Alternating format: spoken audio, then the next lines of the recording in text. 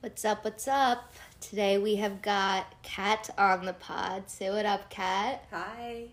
Today we are going to be talking a little bit about meditation and yoga with Kat. So Kat, I want you to introduce yourself, please. So my name is Kat. I'm a yoga meditation teacher here in New York. And I grew up in New York. Alexa and I met about, I think, 3 years ago. My boyfriend Ben introduced us. They met at Cryofuel. For those of you that don't know, it's a cryotherapy studio down in Tribeca. They really hit it off, and he came home and he was like, "You have to meet Alexa. You guys are gonna really kick it off." So we got introduced, and we haven't stopped talking ever since. We actually met at Cryofuel, and her boyfriend was like, "Alexa, meet Kat," and that's all he had to say. We immediately took off from there, and we haven't stopped. So with that being said, I really wanted to bring Kat on because she and I have worked on a few events together, but specifically she captivates me with her meditation techniques, and I think today a lot of people struggle on a way of finding how they can become one with themselves, stay in a patient mind, and I think Kat has done one of the best jobs of New York practitioners that I've seen. So I just wanted to bring her on and kind of give you guys the process of her lifestyle, how she goes about it, her work life, how she balances things, and so on and so forth. So let's get started. So personally, I want to know what your day-to-day is like as a yoga instructor, as a meditation coach, and of those two, which do you focus the most on? So currently, I'll answer your last question first because that's the one I remember now. So out of yoga and meditation, I definitely teach a lot more yoga. I think just based on how insanely fast-paced New York is and how much people love to work out in New York, it's definitely a more popular choice among people. But with that said, there's a lot more people wanting to meditate and start a daily practice, and I think there's a huge need for meditation and for everyone to have a daily practice in New York, especially New York, since we're moving so fast. We're getting things done left and right, and we definitely need meditation to help us center ourselves and get in tune with ourselves. To answer your first question, my day-to-day, so I have really early clients. So just to give you a quick background, I have two main jobs. So I'm a yoga meditation instructor, both classes in a group setting and also private clients. But I'm also a marketing consultant. And it took me a while to figure out this schedule that works for me. So I teach clients and do classes pretty much in the morning and afternoon. That's when I still have my voice and I still have that energy to host that, just hosting a big room and to have that energy to do that. And then I zone in and I do marketing work on my laptop and have meetings and calls and all of that later on in the day. And I like when they're structured off so that I can turn on that aspect of my life and then turn it off when I need to do something else. Of course. And first thing I do in the morning is I wake up, I open my eyes. I try not to snooze, but I definitely do. But a practice that really helps me, because I wake up really early. Sometimes my clients as early as 6:30 or 7:30, and Alexa and I always connect on that because our Instagram stories, we're taking a selfie in the middle in a cab at 5 o'clock in the morning. Truly, telling everyone what the weather's going to be like so everyone knows before they get out of the door and we're freezing. Oh, the life of a yoga instructor. So it's really hard to wake up, especially when it's cold in New York and it's 20 degrees outside. So this practice that I've taken on is, sometimes even before I open my eyes and before, my second snooze goes off, is that I practice just naming 5 or 6 things I'm really grateful for. And this is a new practice. It's probably been activated in the last 2 years or so, just to help me bring forth all the greatness that's in my life. It helps me wake up. What possessed you to start practicing that, though? Because I know I've done that and I've gone off the wagon, gone back on, but I remember for me when I started to do that, I really felt the need to honor, and I always wondered why I stopped honoring it. So for you, like, what made you starting your day with whatever you were grateful for, and how do you keep that continuously going? Because for me, I start, I'm good for 2 months, and then I stop, and I'm like, Lex, like, you were doing so well. Like, what happened? Like, what the fuck happened? I think I noticed a difference between doing it and not doing it. I think in the past, I left it up to chance of what my mood would be when I would wake up. And certain days it would be amazing because the sun was shining and I was going to do really exciting things. And certain days, things are maybe they feel a little more regular and not as special. And then my mood would dip. And I found as I develop my routines and figure out my habits and how to live, a truly positive life, I found that I couldn't leave that up to chance. I had to have a structured practice where I'm setting myself up to feel the best I possibly can first thing in the morning to get me out of bed and to get ready to just go through my day in the most present way possible and the most grateful way possible. And that was starting off with just a simple naming 5 to 6 things you're grateful for. And they're so small. I'm grateful that I'm able to wake up in a warm bed, that it's safe all around me, that my dog is safely sleeping at the bed. I was just going to bring up Rosie. That she's not barking her head off and she's healthy and safe. Right. And my significant other is healthy and safe and my family is. And I have I'm lucky enough to wake up and do things that I love, and I don't have to do something I don't love because of financial means or whatever. And they're so small, but they're so amazing because there could be a day that I could be without them.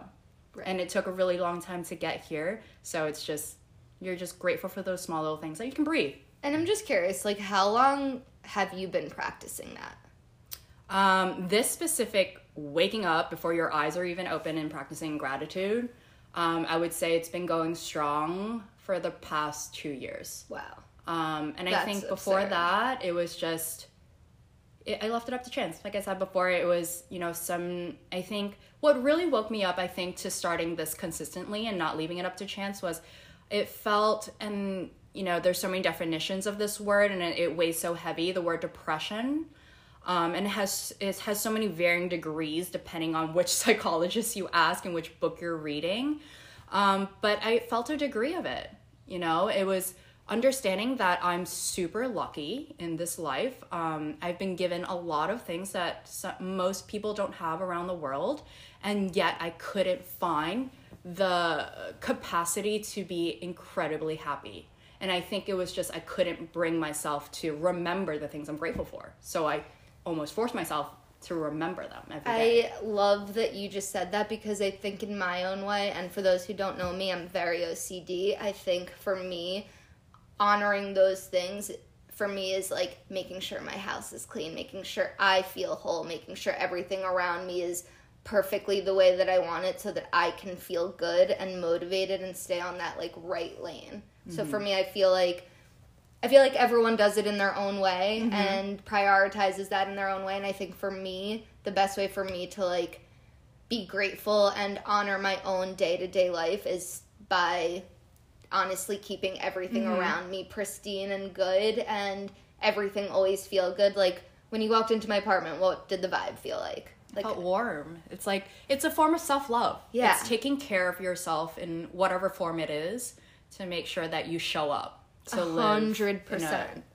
And I think that's also why I created the vibe, because it's about showing up for yourself, and it's about the vibe that you create for your clients, for your home, for yourself. Mm-hmm. And as I was talking with my friend Pamela, as we were also just talking about friends, I treasure my alone time, like more mm-hmm. than anything. So it's so important that I feel good about myself, mm-hmm. that my home feels good to me, that I feel good with you, because when all those things are good, I can relax. Mm-hmm. I can be one with myself and feel that all of those things are taken care of and good. Mm-hmm. So I love that you said that. And I guess my form is OCD, which I'm sure that's a lot of people's, but you need to learn from that, and I need to learn how to clean. So I wanted to ask you a little bit more about your vibe of teaching. Because my vibe is a little bit, we've taught together, and I love when you ended meditating because I think that's the best stepping stone for people to start meditating. But I would say my vibe is very lights out, not just hip-hop music, really whatever I'm feeling, but I just love incense, I love darkness, I love the feeling. I'm not going to call it a romantic vibe, but I love the feeling of love in a room, and I think that's why I love candles, and I love flowers, and I love those things so much. So for me, I feel like every time people leave my class, one of the things they say is, like, what you brought into the room, the smell, everything, like the music, they left with a certain vibe, and I love that. I, like, literally live for when people tell me that. So what do you think your vibe of teaching is, or what do you think most of your clients tell you? It's a hard one. I think the vibe that I consciously create when it comes to class or clients is that I have them tune into themselves and understand that when they're doing yoga meditation, it's not for the sake of working out. It's not for the sake of sweating. It's for the sake of tuning into yourself and understanding how you feel at that moment. And, you know, an easy way to incorporate that in a very universal way is your breath, because everyone breathes. So I have them close their eyes and just understand where they are in their body and their mind space at that very moment, because everything's always changing, everything's temporary, and that vibe within your body always changes. So it's honoring your space. It's if you're chaotic that day, if you're stressed out, if you're having a great time, if you're calm already, just honor that space and to accept it. There's no fighting it. And to tune in. It's really accepting yourself for who you are and what you feel that moment, and then working with that, moving through it. Either if it's a slower practice like yin, a slow flow, or if you're going all out power hot class and you're vibing with that, it's tuning in to understand where you're coming from and then move from a very honest place. I love that. So personally, I know the process of being a yoga teacher and what comes with it and the hardships, the amazing upcomings of it. But for you, what would you say the toughest part of joining this community? Specifically with trying to help enhance mental awareness and, you know, through meditation and yoga. What have you found to be personally the hardest part of that? The hardest part of that, I think, being in a city like New York City, is that everything's so fast-paced. And to be able to drop everything off, you really have to instruct in a way where you're allowing people to create space for themselves. I think if we taught somewhere else where, you know, there were more trees, there was more nature, and there was more space for people to tune into themselves, there wouldn't be such a lack of, I wouldn't say lack of, I think there would be, I guess a scarcity in the day to tune into yourself, and that's what the practice is. With yoga and meditation, it's, you know, I think it's seen as like, you know, a spiritual thing, or you know, whatever you want to paint that picture as. But at the end of the day, it's tuning into yourself, and the toughest part is to slow down.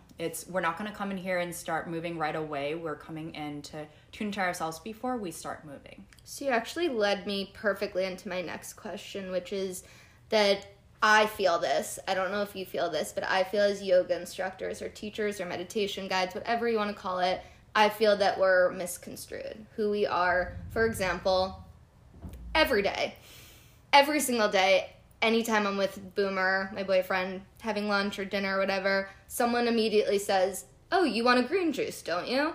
Oh, you want salad? Oh, you're a vegetarian, right? And I'm not, like, offended or hurt by it at all, but, like, I just feel like sometimes people think we're, like, these robots that, like, are vegan, vegetarian, like, only have green juices, like literally, like, just pray to Buddha, and, like, you know, it's so fascinating, because obviously we know each other, and we like nice things, and we like to go out to eat, and there's way more to us than just the facade that you do see. But with that being said, do you feel that same way that I feel, that we are often misconstrued and honestly placed in a box, like a box of just truly green juice, spirituality, this, like that girl teaches yoga, she must be this kind of person. Like this person is a 9-to-5 person, they must be that. So like I feel that all the time. Like even I think Justin feels it all the time. He's like, no, she doesn't fucking want a green juice. She doesn't like green juice. No, she's never had a salad in her life. So it's like I'm always put into this box, and I know that I was having a conversation with someone. I know that when you have a lot of love in you, you exude a lot of love. And I feel like sometimes people take that the wrong way and take it as like woo-woo or so happy. Like she's a yogi. She's like walking on air. And like that's like not the case at all whatsoever. But I do feel misconstrued a lot for those reasons. What do you feel? I do think there is an image of what a yogi looks like, and I think it's pictured as, you know, someone who's draped in white cloth and eats a certain way. Maybe it's raw vegetables or vegetarian, and, you know, constantly, you know, meditates and doesn't care about anything. And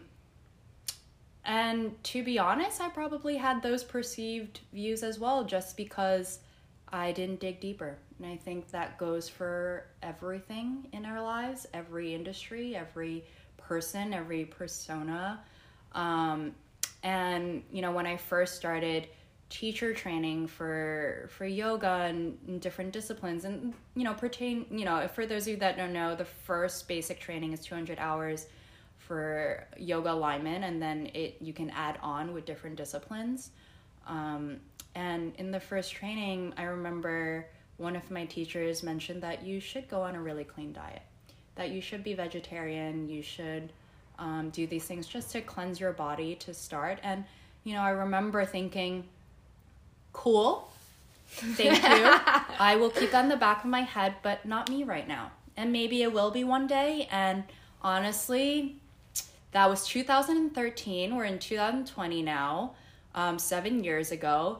I became 95% vegetarian 2 years ago, and I cheat all the time.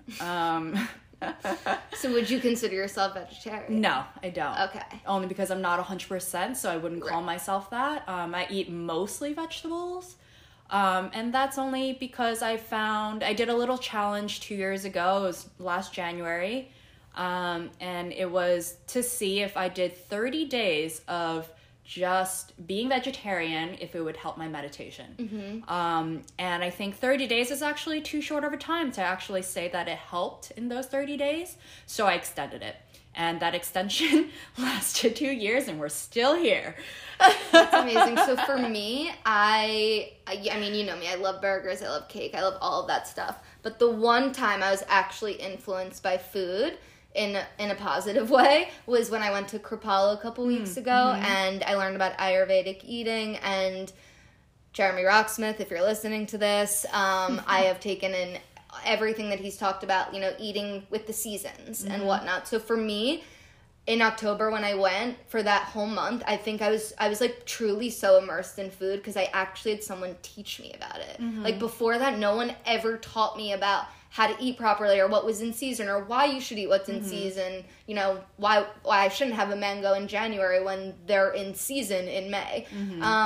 And that was the first time that I'd ever been really like eye-opened to food and the difference that it can make. And in my 3 days there, on my second day, I had told Jeremy that I could eat late night all the time, as you know. And I told him I had no craving. And every time after I ate, I had no craving until that lunchtime or until that dinner time, and I didn't need a snack at all. And he was like, that's because you're eating what your body needs, not everything you want. You're just indulging in these sweets and these things that you don't need. Yeah. But once I was eating, and when I left there, I told him, I was like, I'm scared to leave because like I feel so good that like I like need you in my life, because it was I don't have that mental capacity to make those insanely beautiful meals every day. But I will say I was so on it that those 3 days that I like felt so in line with my body. I like knew where the potatoes were going and that they were helping me in my practice through here. It It really did. It really, it like nurtured me in the way that I needed for that day. And it just fascinates me. But with that being said, I do think I'm misconstrued a lot for that. I'm like, the green juice doesn't eat meat girl, and I totally do. So I was just curious on your end if that was something that it's eating in a present way. Yeah, exactly. It's much more nourishing. Exactly. When you're paying attention to what you're eating. And I think that's just rule of thumb. Whatever diet you choose, as a yogi, not as a yogi. And I had a question, because I'm not as involved in your marketing world of life. But do you feel that world of marketing, since I assume that must be way more to yourself and a little bit more intense on your own, do you feel that that's helped you in your yoga business? I think it's... Just because they're just very different, kind of?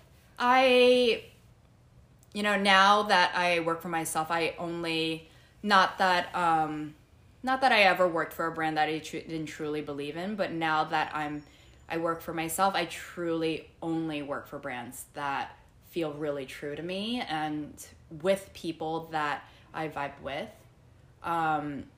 Sorry, what was the first question? It was, do I think that yoga incorporates... Do you think that marketing has helped your yoga business? Yeah, truly. I think I am... I think as my practice grows, I'm trusting myself more and more. And in that, it's developing my authenticity. Mm-hmm. When it comes to teaching, when it comes to marketing, it's trusting my creative drive. And when I recommend something or when I create a program for a certain client, it's really trusting that this is the direction and this is the tone that we should go in. I think in the past, it's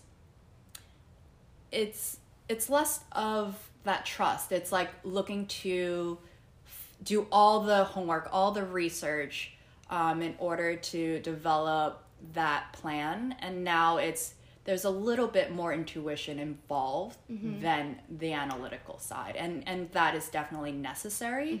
Mm-hmm. But I believe when you are trusting yourself, you become more creative. Awesome. I was just curious because you and I never really talk about the marketing aspect of your job. So I was curious because just curious if that would elevate me in my life. Or, I work with a lot of brands as well, but I don't work with them on a marketing perspective. I work with them more on a PR perspective where I help them build and whatnot. But I was just curious if you felt that was something that, has really elevated your career because you've been doing this longer than I have. Mm-hmm. So I would assume that that's got to be helpful, especially in I feel like in our world it's and I'm sure a lot of women would say this, but even asking for pay raises or asking for benefits or whatnot, I feel like the marketing side has to play a nice role in understanding how to ask for those things or how to understand those things. Yeah, I think as my meditation practice specifically becomes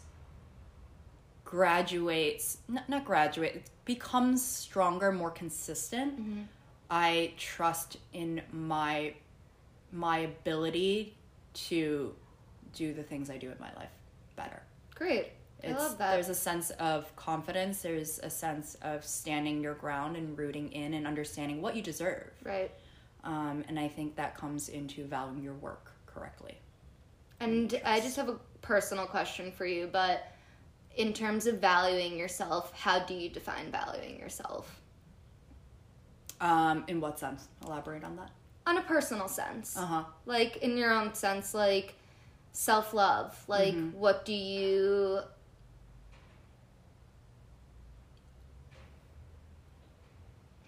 I'm trying to find the right words for it.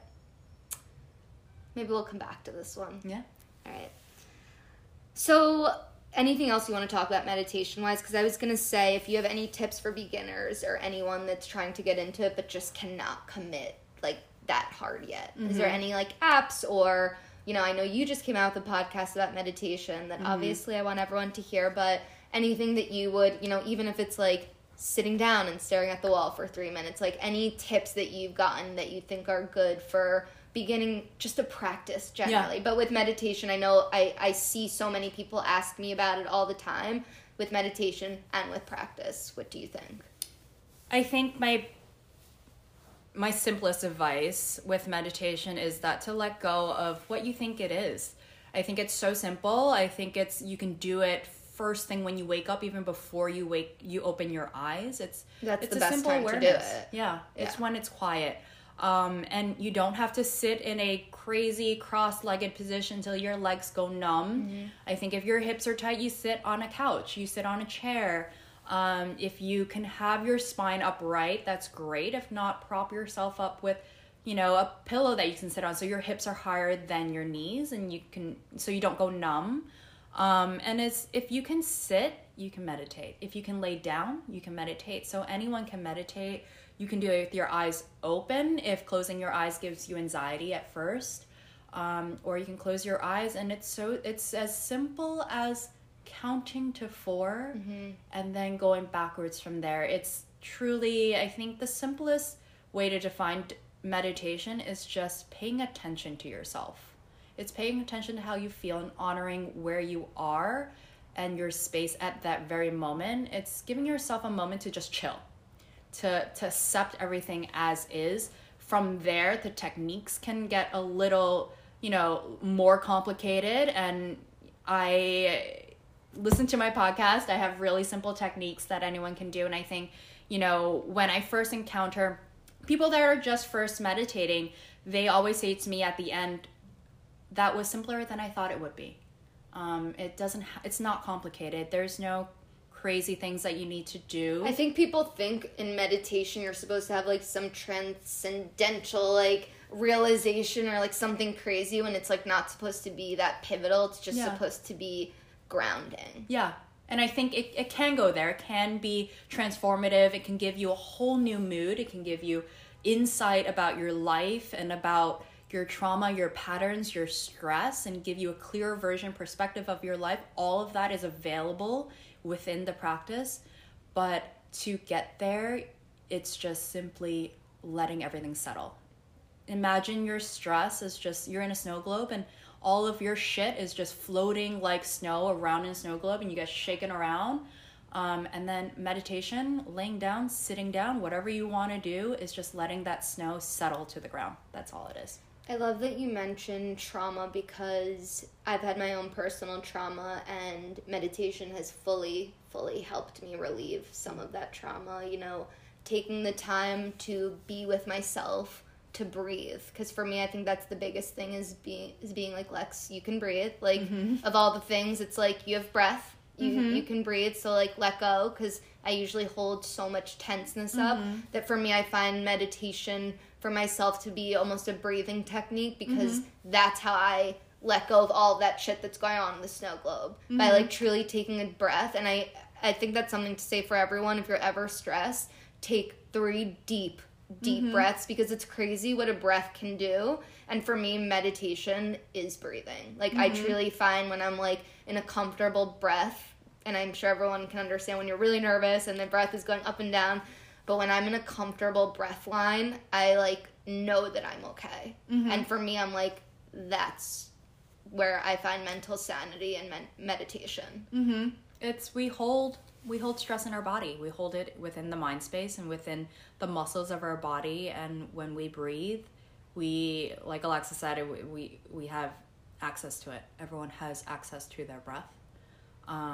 If you are not breathing, you are not listening to this podcast. So we all have a breath, and that in itself is meditation. It's just sending your breath to where you're stressing. And it's really important to remember that truly taking a deep breath, like in a moment of stress or even in a moment of complete chillness, it alleviates so much. Like, really just taking a moment to be like, I can breathe. These are my lungs. I'm going to take a deep breath, and I'm going to let go of what no longer serves me, whatever that may be. And I feel like people, even though it's an innate thing that we breathe, I feel like people forget that part, that we can like literally like take a nice inhale and like like really like let go. I feel like people forget that. And for me, that's a big form of meditation, is breathing, and not just breathing innately, just breathing in with intention. Yeah. If that makes more sense. Yeah. So is there anything else you want to add to, you know, the spiritual meditation side of things? Because I kind of want to get a little personal. Yeah, we can go that direction. Do you want to like tell everyone where you teach and whatnot? And yeah, I teach at Equinox all over the city, and I teach at Pure Yoga, which is on the Upper East and the Upper West. And then I have clients all over. But yeah, that's the gist of it. Well, I love you, Kat. So, because I do know the answers to most of these questions, but I do want to get personal. So I know that you grew up in New York City, and I want to know, as a native New Yorker, what is it like now living in New York as a wellness practitioner? Because before you were just a Brooklyn girl living in your Brooklyn world. Queens. Oh, right. Sorry, you were a Queens girl living in your Queens world. Yeah, I grew up Mind in you, Queens. I just want everyone to know that I thought until last month that Kat was from Paris, and because she goes like every 2 months, I'm not even kidding, and that she was Parisian, and like that's who she was, and like she's not. She's from Queens. So I'm sorry to blow your cover, but I thought she was Parisian, and she's not. That blew my mind when you thought I was from Paris. Like, how cool, though. Really cool. I really wish that was true. You should have gone with it. I could have, but really, I would have believed it. I would have gone on with it for 5 minutes and then forgot. So I grew up in Fresh Meadows, Queens. Queens girl at heart. Yeah, and it's Queens is suburban. I mean, parts of it is. In Fresh Meadows specifically, there's lots of trees and neighborhoods, and you get to play up and down the street, and you have a backyard, and you have birthday parties, and the whole thing. Birthday parties. Yeah, no, truly. Because that's what makes it a suburb, is birthday parties. It was lots of birthday parties. My backyard was bigger than my house, so we would host lots of birthday parties. And that was my childhood birthday parties. Well, that makes sense why you're a present girl. And then I went away for college in Boston, and I came back to New York. I actually transferred back to New York because I wanted to be in fashion. So then I was in the city. I lived on the Upper East Side for a majority of my 20s. And I loved it. I was so close to Central Park, which was great. I worked a 9 to 6. I was doing brand marketing at Equinox, and it was an amazing, amazing job. I loved it. All of my coworkers were some of my best friends that I'm still really good friends with. But it's such a different way of experiencing New York now, that I am a freelancer and I work for myself, right, and I create my own schedule. And just walking over here to your apartment, I was just so grateful that I could create my own schedule. And I can enjoy going to a client at 6 o'clock, get a coffee at 7:30, and then go to a Pilates class. And then not just any Pilates class. New York Pilates. Did you go to Xander? I love Xander, but I went to Javi this morning. Oh, Javi, you're great too. Yeah, we're Xander fans. No, but it really is such a beautiful thing to be able to create your own day. I mean, I started my day super early. Today's my first Shabbat, everyone. I started making challah, and it's just like really nice to even have you come over and see like what I did. The challah looks amazing. You will see it in her stories later. I will let everyone know how it tastes. The way it looks, it should taste amazing. But no, it's really, really nice. We get to, we had a nice 25-minute catch up, and then we get to do this for a moment, and go back to editing later. But it is really, really nice to create your own schedule and almost get to play and work and have both things. And you get to stay in one neighborhood for a little bit of time, and if you make it work the way that you want it to work, New York is really one of the best places to work of all time. You're able to experience all the amazingness of New York when Central Park is not full of people on the weekend, and go to a cafe that you really love when there's less people, and you're able to enjoy all the amazing aspects of New York during your off time. So it's changed my perspective of what it feels like to live in New York as a freelancer now. And I'm assuming you prefer freelance life so much more. 1,000%. I can't go back. I mean, people always say to me, they're like, you really don't mind waking up at 5. And my answer is, of course I mind. Of course it's, like, not the ideal world. But at the end of the day, I'm so happy with what I do. Like, maybe that whole transportation way there, I'm like, I'm canceling. Mm-hmm. But then I get there and I'm, like, filled with, I'm reminded why I love what I do. It doesn't matter if I have to up at 4:30 or 5 or whatever it is.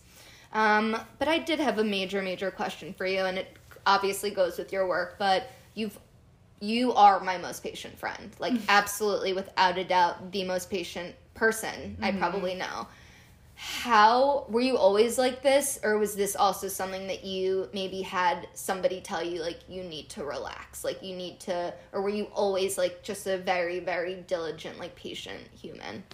That's funny you say that, because I don't identify with being patient. Interesting. I don't believe I am patient, but I have had many people, including yourself, tell me that I am a very patient person. Interesting. Which is really interesting. So it goes to say that maybe I come off as a patient person, and within my own body and within my own head I'm not. And I think as I'm growing, as I am entering my 30s, I'm 30 this year and I'm entering 31 in a few months, I'm learning to really find peace in the silence, to really enjoy what people are perceiving me as when I'm being patient, to find more peace in that, to really, really enjoy that quote-unquote patient time. I guess another reason why maybe I view you as super patient is because you're also, like, one of the best listeners. Like, you really, like, sit, take it all in, and then respond, as opposed to me where I, like, need to jump in the middle and be like, but like it's one of those things that, like, I feel like you always give me advice and it always relaxes me and I'm able to not jump to conclusions. Like, what do you think it is about yourself that is able to give off that, like, relaxing vibe? Because you do have it. It's not something that many people have. I can tell you right now, half of the people I know do not give me a patient vibe. I think I try to understand first before I can give advice. I think, even if it's not advice, if it's just engaging in a conversation, I want to fully understand what's happening, what you're feeling. And I think that came with time, and it came from the lessening of jumping to conclusions within my own experience. Mm-hmm. I find that when I don't listen carefully, then I'm projecting my opinions onto someone, and what that person really is asking me to do is just to understand them. And sometimes, it's not even advice, it's not even saying anything back, it's the person wants to be heard.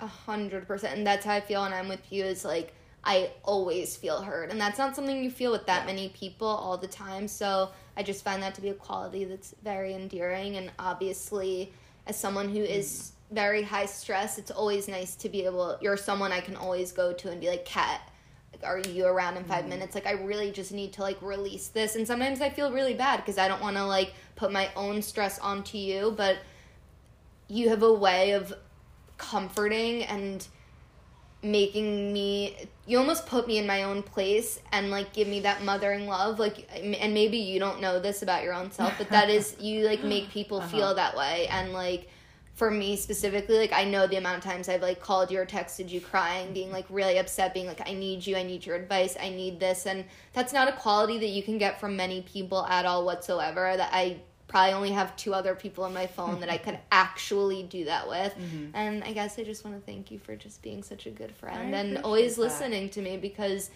listen, even I think my therapist sometimes doesn't even listen to me. Like, I'm not even kidding. I think sometimes she's just like, I'm here for the dough and I gotta go. I'm here for the dough and I gotta go. I literally did not even mean for that to happen. So it's totally up to you if you want to share, but what's your personal life like? Like, what is your day-to-day? Like, do you have a boyfriend? What do you like to eat? What's a day in the life of Kat? It's starting the day. We know it in a very starts with mindful way. It meditation. starts with meditation. It starts with, a simple brushing my teeth. I put on all my face products. I give myself a facial in the morning. Nice. Love that. Love self-care. It's super simple in the morning because there's not a lot of time and it's really early. But it's like serum, so, all the lotions.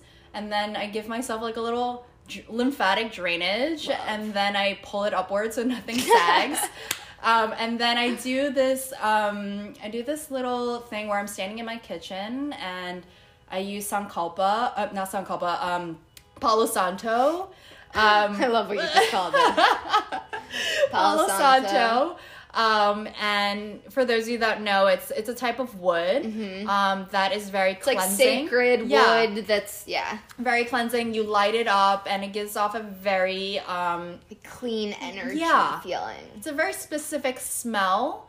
And I do a little meditation where I'm standing upright and I clean all my chakras. And it's something I do standing upright super quick. It literally takes less than a minute. And then I make my tea. And I use really natural herbs, and a lot of it draws from Eastern medicine because I'm Chinese and that's what I grew up with. It's a lot of mushrooms, it's a lot of herbs and roots and all those things. And I mix it up. I pour my hot water into it. I take it with me. I go meditate and then I get ready and go to work. I go see my clients. I most of the time I skip breakfast. I usually eat breakfast on the weekends, but during the weekday, I'll have my coffee. I have to have my coffee, and sometimes it doesn't happen before a client, so that tea really, really pulls me in meditation to bring me into the present moment.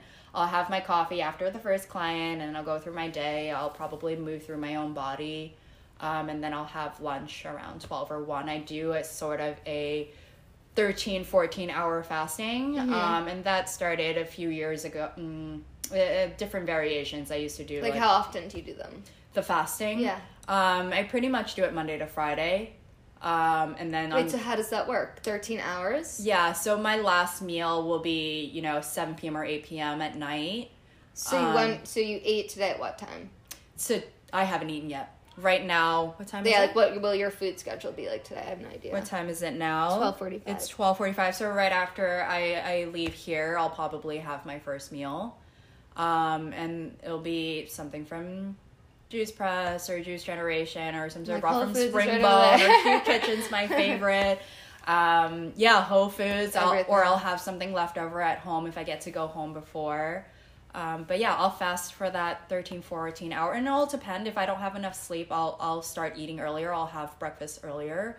Maybe after my first client, I'll have food with my coffee. But if I'm feeling great, I got 8 to 9 hours, then I'll wait till afternoon to pretty much have my first meal. I had no idea you fasted. Yeah, it helps me kind of be the clearest. This is my best time to be moving my own body and to pretty much get my stuff done. I find that I operate the best.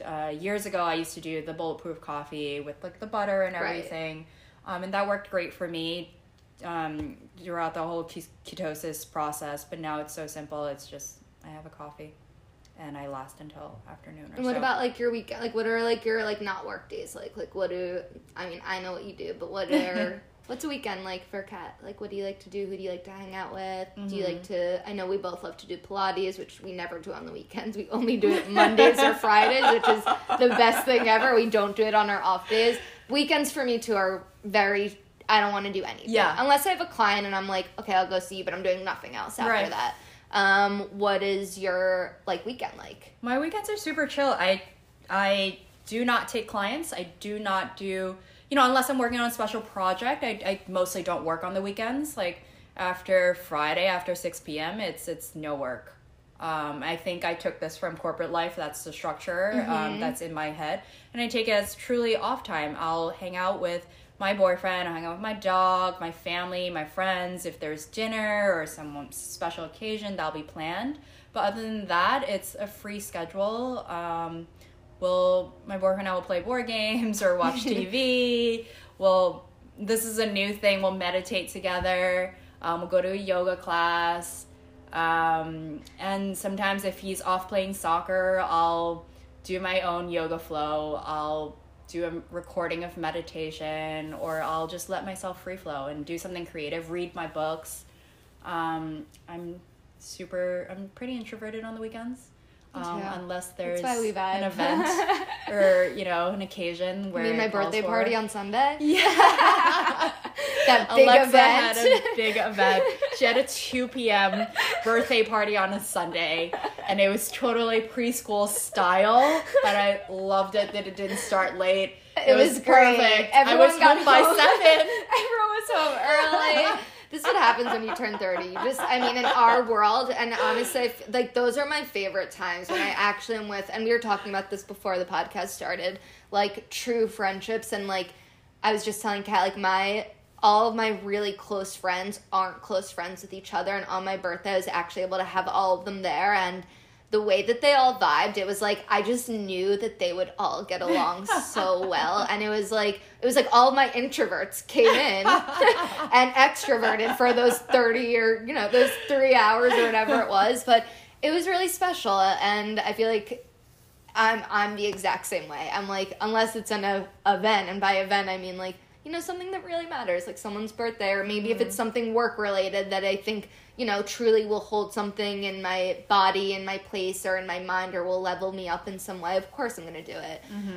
But I thought it was interesting earlier, we were talking about friendships, and I think it's telling to show that, like, you know, when you say you're an introvert on the weekends, you are, but, like, when put in the right group of people, you're not even close to an introvert. But yeah, I had a birthday party a month ago, and I had all of my different groups of friends, and you never know how things are going to work out, and it truly was, like, the best girl birthday party I could have asked for. And I was turning 29, so that's a little pathetic to say, but it was so much fun, and it really is, it does show you that putting like-minded people together, like, really creates such a good energy and vibe. And, like, everyone was just, like, giddy and happy, and we had a puppy, and, like, it's just good vibes, you know? It was all the threads of Alexa coming in. Stop it. Don't make me blush. So I do have one question that I thought was interesting, since Boomer's not in this industry. Does Ben ever find this environment to be too much sometimes? And when I say this because I know Boomer does sometimes. I know that sometimes he'll,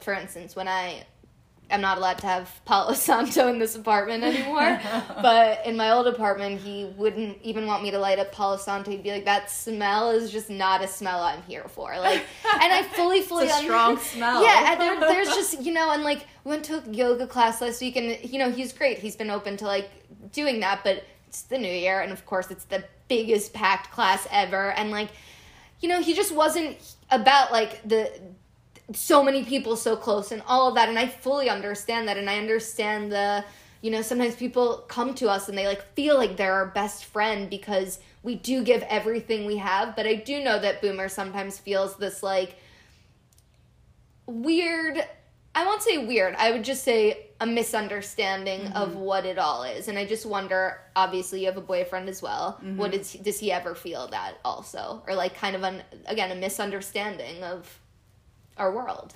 Right. I think this goes beyond my relationship with my boyfriend. I think it extends to my inner circle with my friends, family too. I think I'm very passionate about what helps me, what centers me, and what feels good for me. So naturally, you know, if I care about you, I'm gonna want to extend that to you. I'm gonna offer, even if it's unsolicited advice, routines, I'll share it with you because I don't want to leave that unsaid in case I'll help you. Right. So if I discover a book that really helped me, or if there's some sort of insight about the universe, about the world, about my life, about what I think about the future, the past, how to undo patterns and trauma, I will want to share with you. And I feel like it's a disservice to not share it with the people that you care about and you love so much. And so much of that is yoga and meditation. Of course. But with that said, I will share it, but I do watch so that I'm not forcing my habits. Totally. My lifestyle on anybody. And I'll offer it out there. I'll send, you know, a calendar invite. I'll share, you know, whatever I'm reading with you. and my different habits and things, and I'll share that seed with you because it helped me, and for me to stay silent about it is, feels it's a disservice to others. I feel like it's not sharing a part of yourself, and the people that truly love you and are part of your life really are interested in those things about you because it's your life. But I'll plant that seed, I'll throw it out there in whatever shape or form, and if you care for it, then you'll nourish that seed, and maybe it'll blossom a second later, maybe it'll blossom 5 years later. Right. If it doesn't, then it never sticks, and that's fine too, because that's cool. If it didn't serve you, then it didn't, because everyone's different. And I know my meditation teacher has planted so many seeds with me, different things. He was like, you should start a dream journal. It took me 6 years to start one. He said that I should be, I should eat vegetarian just to keep my body pure, to meditate and to keep clear. It took me many years to do that. And I think the people that care about you will share what's helped them, and what sticks will stick, and what won't will fall to the wayside, and that's so cool. And I really love that you continue to bring up trauma, and that you do want to share what's going on with you, because in these moments where I feel judged, or I feel that people may be looking at me in a certain way, I feel like people forget that you don't know what's gone on in someone's life, or the traumas that may have happened. And our practice, although I fully understand that people may see it as woo-woo and a little bit kooky and a little bit odd, I have found it more than healing. And, I think even with Boomer, I mean, Ben works in wellness, so I think he has a little bit more of a rounded view of it, but I think Boomer really notices it, when I leave New York Pilates, and he's like, I get where you were before you left to Pilates and how you are after, and this is why you need to do what you need to do. But it wasn't always like that. Right. But I was just curious what he thought about just this whole world that I think when we first started dating, I think he found it charming. He was like, oh, there's this cute little human being that cares about what kind of almond milk, where the almonds came from, and which farm it got sourced from. And I had to ask a million questions before I ordered a latte, and I think he thought it was cute in the beginning. And then when it took me 10 minutes to order a coffee or to order anything, he found it a little bit annoying. And you'll have to ask him. Ben's been on the podcast before. Ben's the best ever. Yeah, so you'll have to ask him that question, how he feels about it now. I agree. I think people think it's charming, but then I think once they're deeper in, they are like, what's up with you? What's up with this world? What's up with your friends? And I get it. I'll never forget one night. It was a full moon. I forget when it was, but it was when it was warm. And I took all of my stones and I put them in my pocket and I went outside. And I came back in and Boomer was like, what are you doing? And I was like, I'm recharging my crystals. And he was like, what? And honestly, I've never seen someone laugh so hard. And I don't blame him. I honestly was standing on the corner of 9th and University holding my crystals out as if that's the norm. And it's not the norm, but it's moments like that where he's like, but why? And I'm like, because it makes me feel good, okay? It makes me feel right. Well, I had a similar moment. Ben saw, I have crystals as well. And, we won't go into it, but, every stone has its own healing power. And you have to take it outside in direct sunlight to recharge them and to clean their energy. Different stones can clean the other stone's energy, and Ben was like, look, there's a stone on the floor, do you want that one? It's just so funny, the little things that I did, that, for instance. He was like, what are you doing? I was like, recharging my stones, duh. And he's like, I've never heard of such a thing. But anyway, Kat, I obviously love having you. I love having you over. I'm so glad that you got to see my hala. Honestly, I'm, so glad anyone got to witness it. You know that I treasure our friendship and our time together, and I'm so glad that my people can hear about what you do, and hopefully they can take meditation and, this practice into their everyday life, whether it be meditation, yoga, whether it just be cleaning, something new to practice every day to make a ritual to start something today that will benefit your life ongoing forward every single day. And I think that that's something that you and I always do, and we're always trying to, wouldn't say we call each other out, but we try to level each other up and tell each other, like, for instance, when I started the podcast, I was like, Kat, just do it. Just do it. Just do it. And, you know, for me, it was, you know, actually getting Ben on. We're like, just do it. Just do it. Just do it. Just do it. And I feel like we're really good at, it's not pushing, because I don't want to call it pushing. I think it's directing each other and what we think will be better for the next year. And we both knew that we needed to do certain things to level up for 2020. And I feel like you're like me. We don't need resolutions. We're intentions kind of people. And I feel like with me, you always have the best intentions of all time. And I feel with you, and I hope you feel the same, that my intentions for you are always 100% nothing but, like, pure kindness. And, you know, I hope anyone listening to this can feel our vibe, because it's a really strong one. And I have said it to Ben 1,000 times, but I thank him all the time for introducing us, because I got a best friend, and I feel so lucky for that. And I'm so glad you could be on, and I'm so glad people could hear your voice, because it's my favorite voice.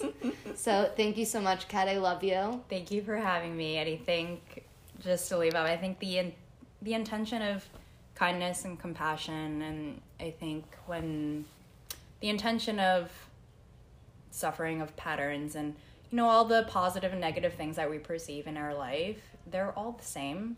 And I think it's more often than not, there's a commonality. And I think if we are able to hone in on that, we're able to connect with each other better. And Alexa said the importance of routine and having routines in place and sharing that with your friends and family and people who may need it. Sharing advice with people who may not even be open with it yet, because you plant a seed and you never know where that seed can take them. Especially when you think that someone doesn't need it, they especially need it, because you 100%. Don't know. We really just don't know, and that's something I always try to tell people. You never know what the person on the subway is feeling next to you. You just don't know. You just don't know. That's why I started the Vibe, because you have to radiate those vibes for the people who need it the most. Yeah. And that's why I did this. We can talk about the wellness things that make us feel good, in hopes that someone else can feel good. And I think that that's so important. I know we're running out of time. I'm going to share one funny story really, really fast. We're not running out of time. We can continue going. I'm just, like, looking at the time and making sure. I was on the subway the other day, and this woman, super kind, she was sitting across from me, and I was sitting across, and I was listening to Callum Scott, and I guess I was, like, in my head, super, like, feeling everything. And my eyes, I guess I was just chilling. I was just relaxing. I just finished some work, and I was just staring out and just relaxing and glazing out. And then she looked at me, and I had my earphones on. I had to actually take them off to hear what she was saying. And she was like, "Are you okay?" She was really concerned. She was like, "Are you okay?" And then I was like, "I'm sorry." Were you, like, eyes closing? Were you, like, yeah, I was super in myself. And she was like, "Are you okay?" She was really concerned. She came from such a genuine place. And I was like, "Oh, me? I'm okay. I'm fine."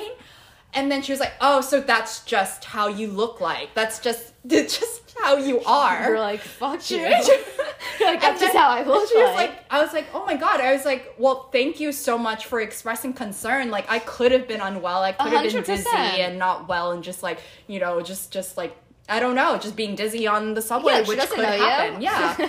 And she was like, "Oh, that's just how you are. Just like, that's just your facial expression." And I was like, I kept thanking her. I was like, "Thank you for checking on me." I was like, "You didn't have to do that, but thank you for being brave enough to check if I was well." 100%. And then I was like, okay. And then after that, I got off of my stop and I went home, and then I was like, "Ben, do I look unwell?" Yeah, that's another thing. When people, that's for another podcast episode of people telling you how you look when you feel and look fucking fine. But yeah, I was like, I just truly appreciate humans checking on humans. Like, total stranger. You don't know me. You don't have to give a shit if I was fainting on the train. And that's, like, true human connection and love. Like, even though what she may have said isn't that kind, that's how your face is, what she meant deep within was like, "Are you okay? Is everything okay?" Yeah, like, "Are you all right? Can I help you in any way?" And that's what she meant.